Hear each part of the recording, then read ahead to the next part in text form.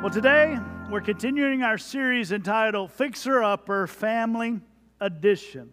Obviously, by the title, you know that this is a series that is all about families. And there may be those in this place today, maybe you say, how is this message series going to relate to me? I find myself in a different season of life.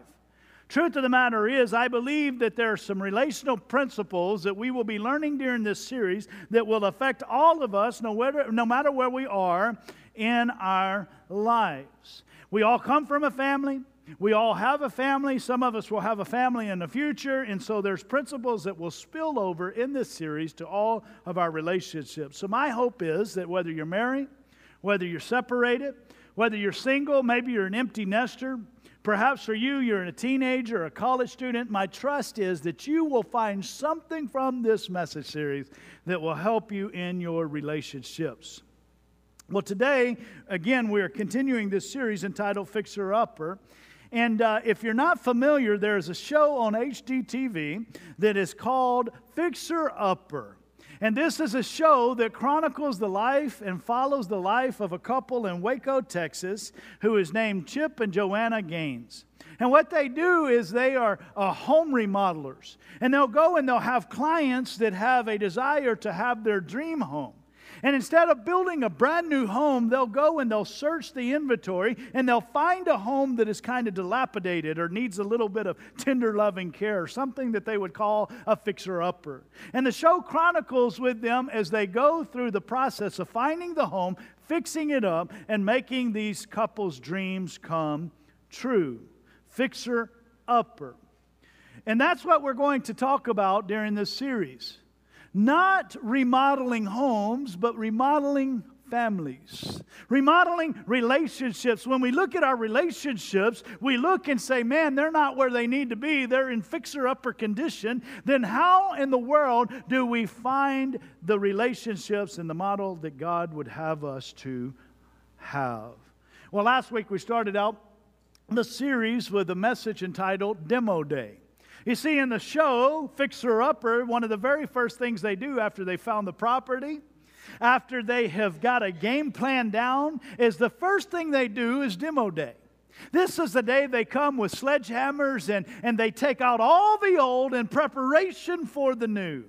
And last week we talked about how spiritually we need to not only get rid of some old cabinets, but some old habits. Not some old stuff in our life, some old ways of thinking if we're ever going to have the model relationships and families that God desires for us to have. And so last week we tore down some pride and some selfishness. And if you weren't here, that is a great foundation for you. I would love for you to go back and listen to that. Well, today, no longer Demo Day, I want to talk to you in a message that is entitled Fixing the Foundation. You see, I don't want to be Captain Obvious here, but the truth is that foundations are foundational in relationships. Not only are they foundational, they are fundamental. If we don't have the foundation right and where it needs to be, it will never work out to be the family that God has called us to be. Whether it's a parenting situation or a relationship with your spouse, the foundation is fundamental. Foundations are not always the easiest thing for us to see. It's not the beautiful stuff that we see in our physical eyes. But if you've ever been in a house that may look beautiful on the outside, but has foundation problems, you know that there is a big problem.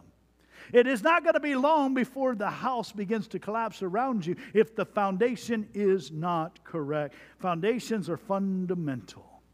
As a matter of fact, sometimes our relationships, if you just look at them on the surface, they look good. But then we find out that there's foundational issues that are causing problems. Take, for example, this first picture that I'm going to show you this morning.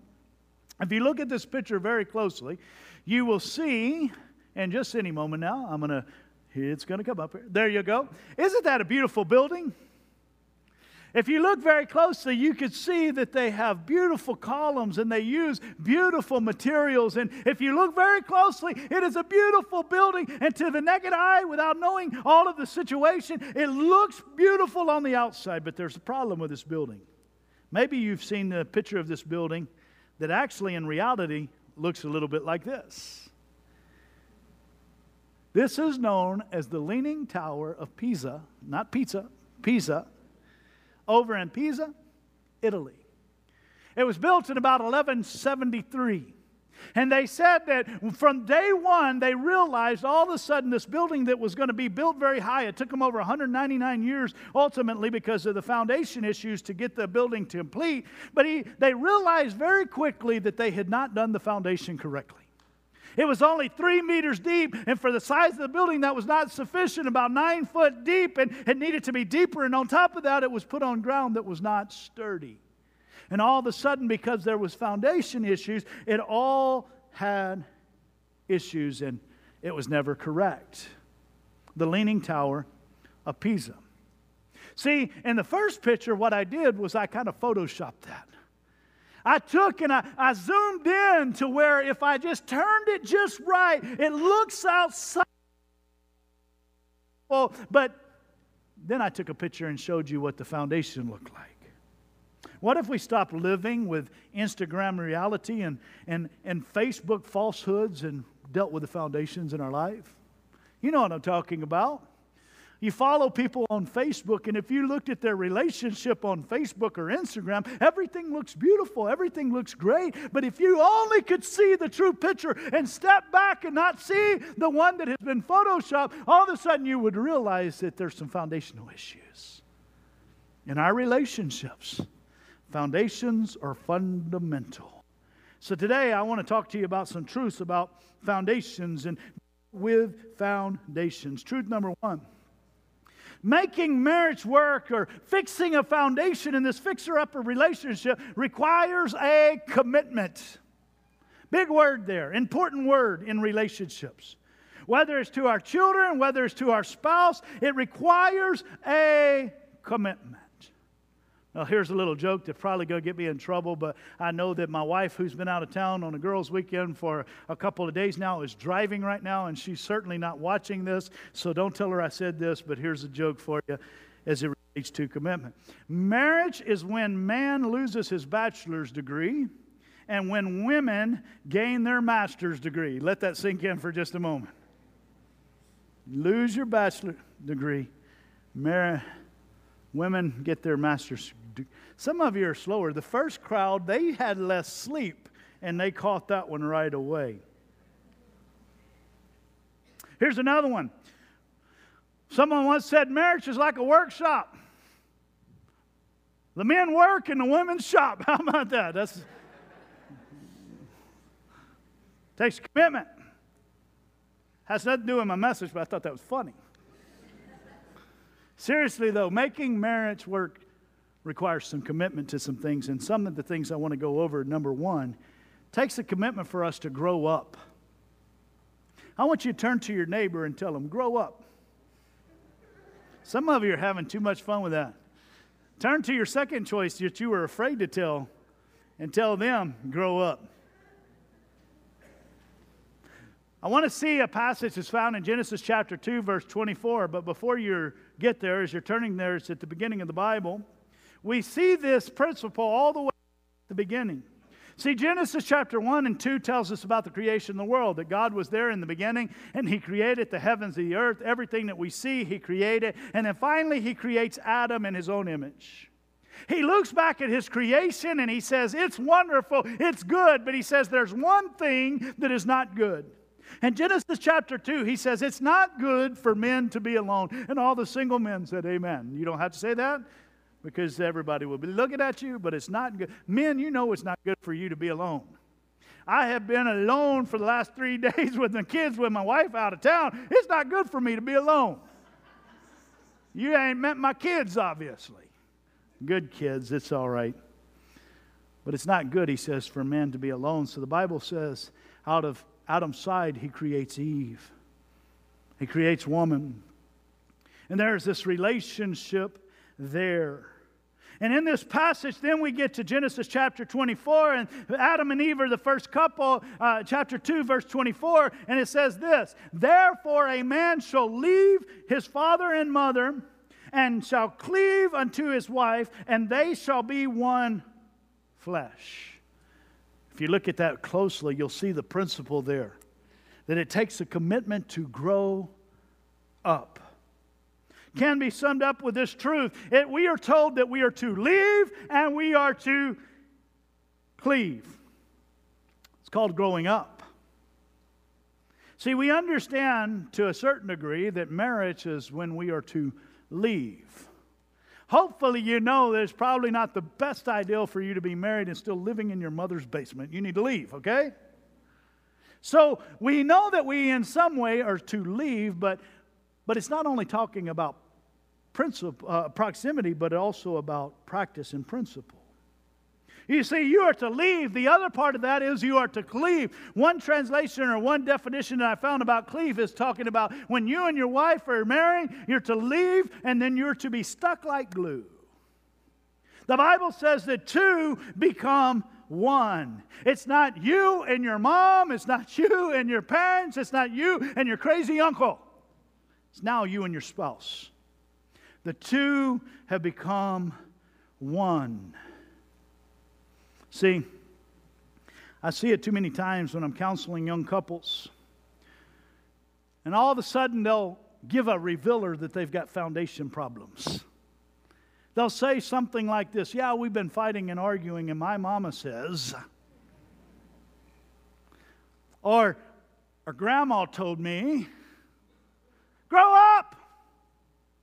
Leave. Cleave.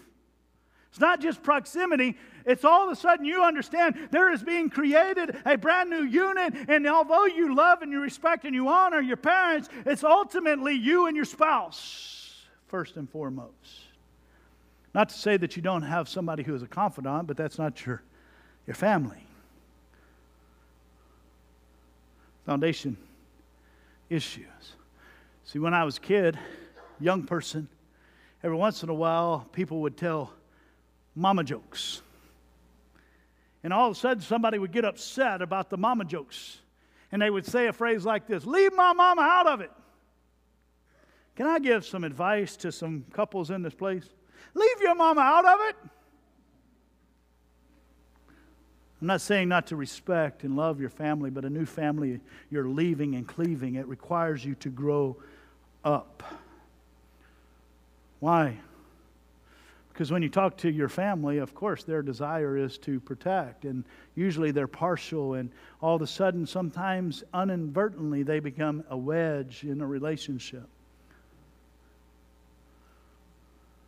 It's time to grow up. Growing up also means leaving their bad examples and not bringing it into the new marriage. You've got to leave some principles and some practices and say, we are creating a new unit, and as such, Lord, we're going to stick together like glue, and we're going to do this thing the way you want it to be done, to the glory of God and to be the model that you desire for us to be. Growing up means leaving and cleaving. Number two, making marriage work. This fixer-upper, getting it to a model marriage. This also talks about all kinds of relationships. This is not just marriage. This will be a good principle that will carry over in many relationships. It takes a commitment to learn how to love. Do you know how to love? What better place to look at how to love, the model home of love, than in the love chapter that is found in the Bible in 1 Corinthians chapter 13, known as the love chapter.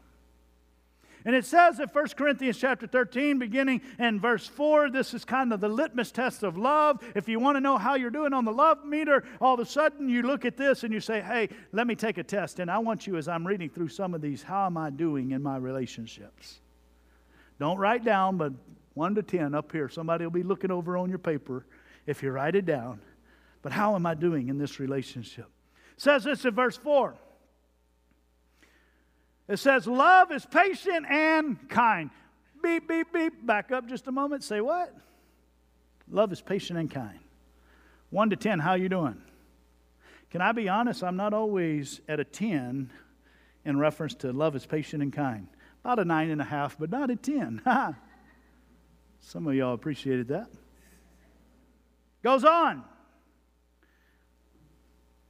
Love does not envy or boast. It's not arrogant or rude. Ouch. It does not insist on its own way. Ouch.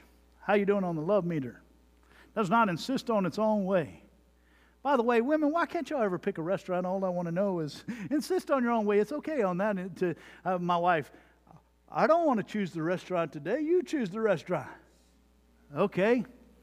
What about Chili's? I don't want to go to that restaurant. Choose another. Okay.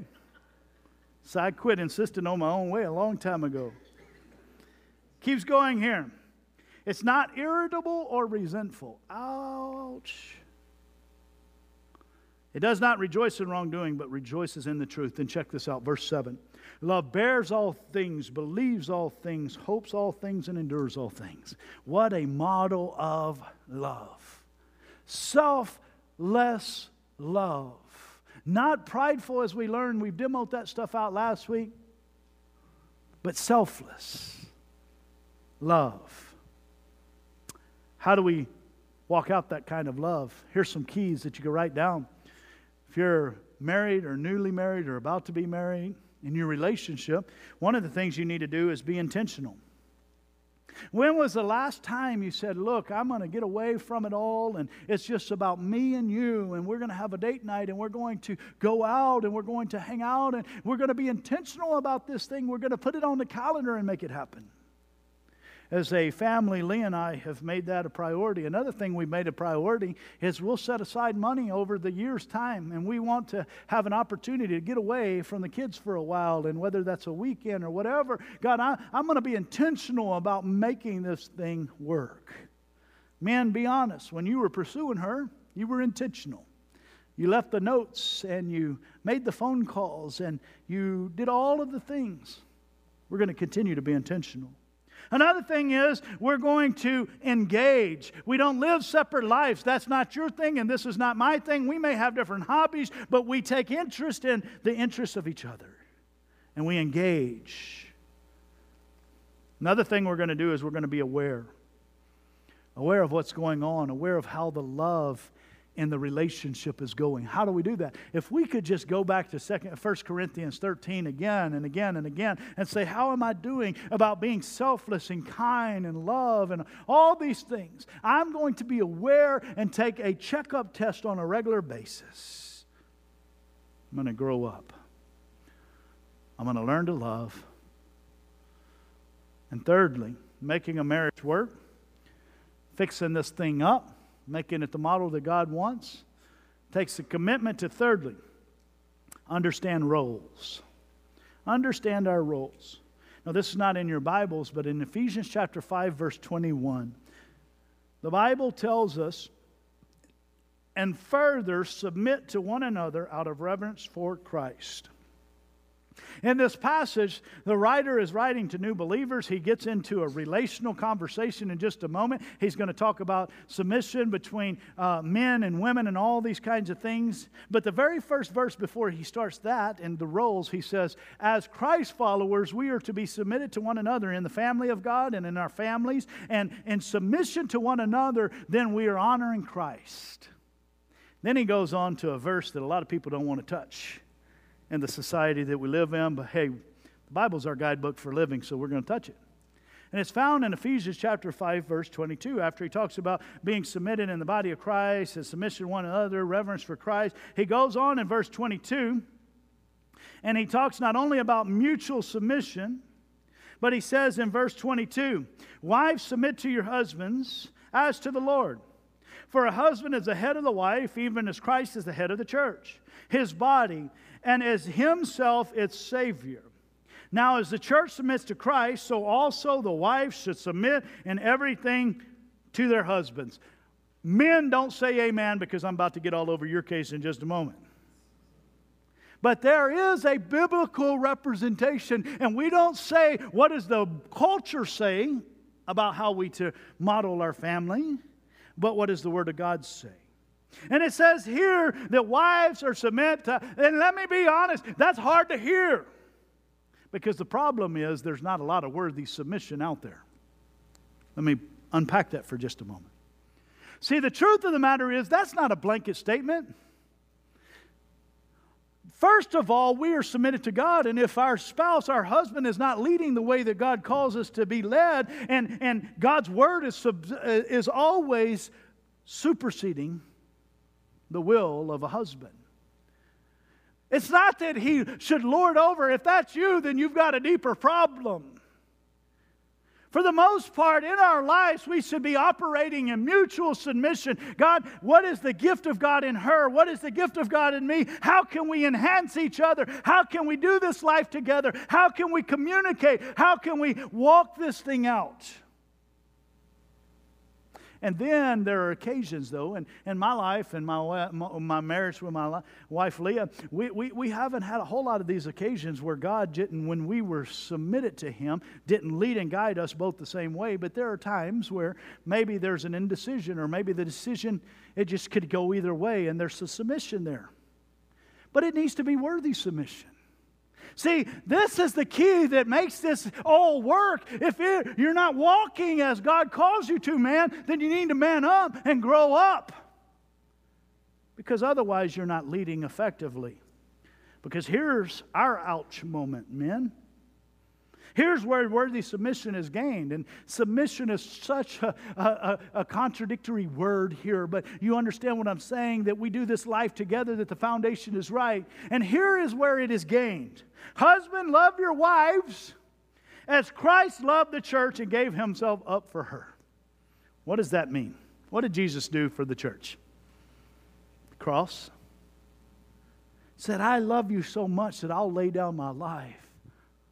That I love you so much that I'll lead even to I did not come to, the Bible says Jesus didn't come to be served, but to serve and to lay down His life. It was a picture of how we could have strong and healthy, worthy, submitted lives together, doing this thing together. Husbands, are you willing to lay down your life for your spouse? Leah, in case you're watching, I just want you to know I would catch a grenade for you. I would throw myself on a blade for you. I would do anything for you. I just want to see who's not listening to Christian music. You just outed yourself. KSBJ, some of you need to.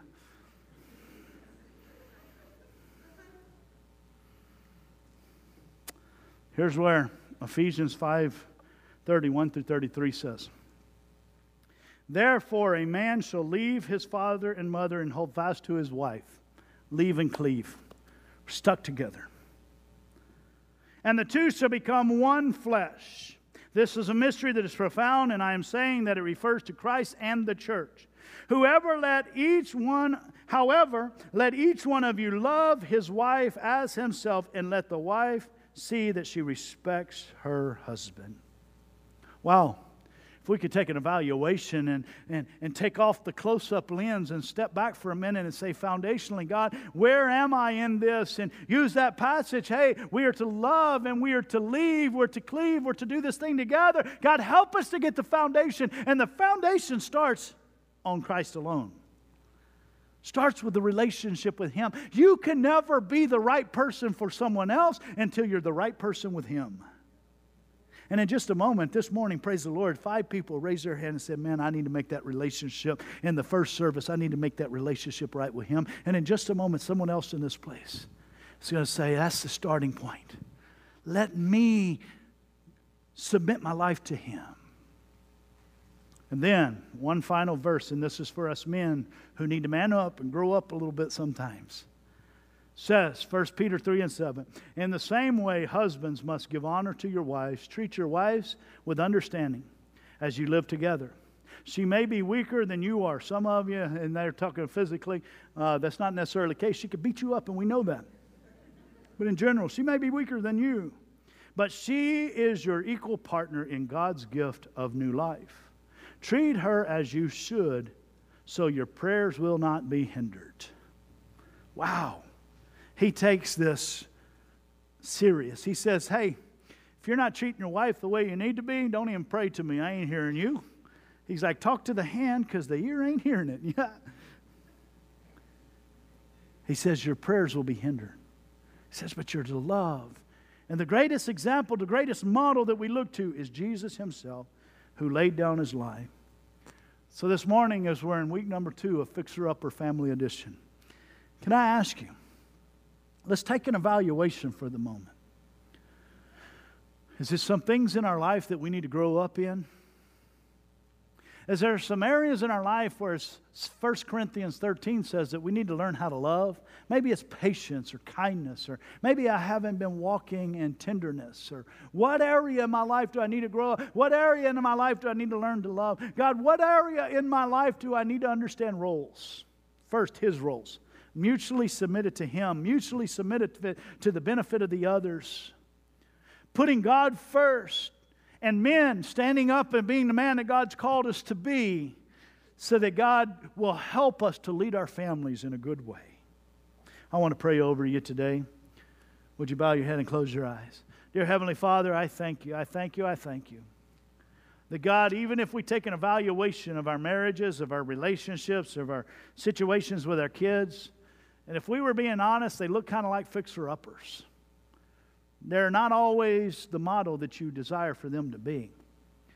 And even as we take an evaluation, I thank you that, God, you're not done with us yet. That, God, if we will submit to you and let you begin to change our heart, that you will make this thing the dream that you've always desired for it to be. God, I thank you that you're a God of the fixer-upper. And although we have made mistakes, you're not done with us yet. With heads bowed and eyes closed, I'm going to pray through these points this morning. I'm not going to ask you to raise your hand and acknowledge this, but right there where you're at, I want you to pray and say, God, there's some work to be done. Confess. First of all, Lord, right now I'm praying and others are doing business with you too. They're talking to you. There's some areas where we got to grow up.